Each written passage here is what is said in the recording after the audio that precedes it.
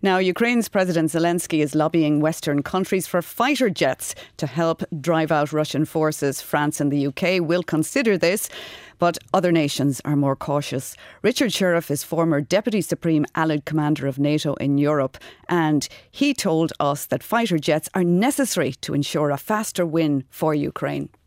Yes, it does. But we've got to be realistic here.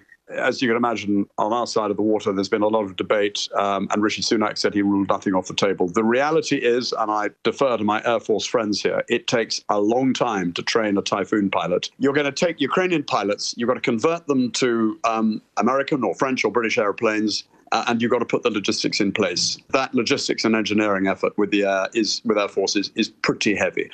But the critical point is this: the more devastating the arsenal, the West, not only NATO, but other allies as well, can deliver to Ukraine, the quicker this thing is going to be over, the quicker the Ukrainians can achieve their objectives. But is there a danger there, General Sir Richard Sheriff, that such deployment, say, of fighter jets and these heavy tanks is going to escalate this conflict and, as one writer put it, end NATO's determination to avoid an active conflict with Russia?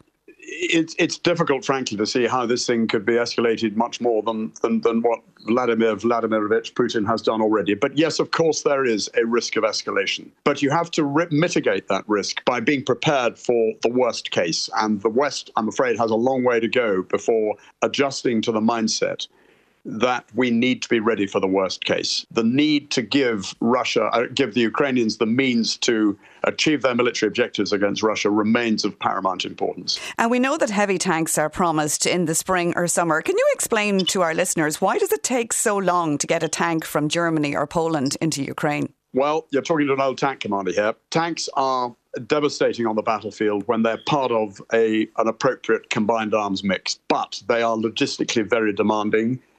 You need to train the crews. It takes 6 months to train a British tank commander on his crew commander's course. Now, you can accelerate that, of course, because the Ukrainians won't need any tactical training because they've got more than enough practical tactical training. But nevertheless, you've got to teach them about the driving, the maintenance, the whole how to run it, how to repair it. The gunnery is quite complex, and it does take time to do that.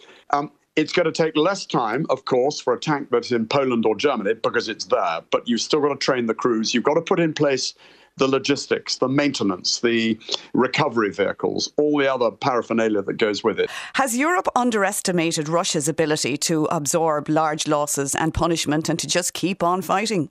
No, I don't think Europe's underestimated the Russian ability, but I would say all European nations have dragged their feet and been reluctant to concentrate effort. And a core military principle of war is concentration of effort. Clout, don't dribble.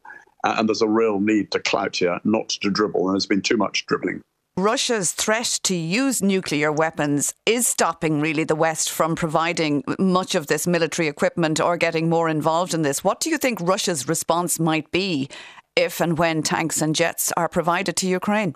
Well, you'll get a lot of saber rattling. You'll get a lot of hot air. Any threat of the use of nuclear weapons is seriously dangerous. But put it in context.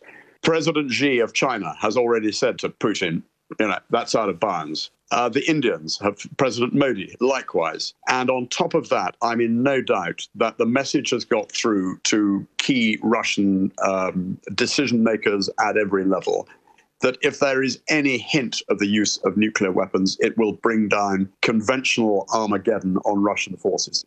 There will be so much pain inflicted. And of course, it changes everything. And yet Russia remains largely confined to the Donbass and Donetsk areas where it's been really since 2014. Why is there no talk of negotiations to end this bloodshed? Well, the one man who would like to negotiate more than anybody is Putin, the bloodstained tyrant, the autocrat. Why? Because it would give him large chunks of Ukraine.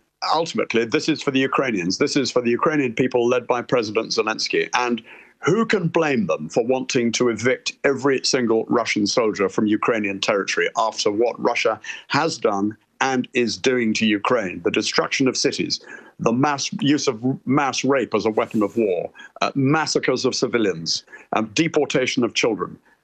Absolutely right for the Ukrainians want to eject the Russians, and we should not be pushing them to negotiate. But that allows Russia to say then that Ukraine won't negotiate.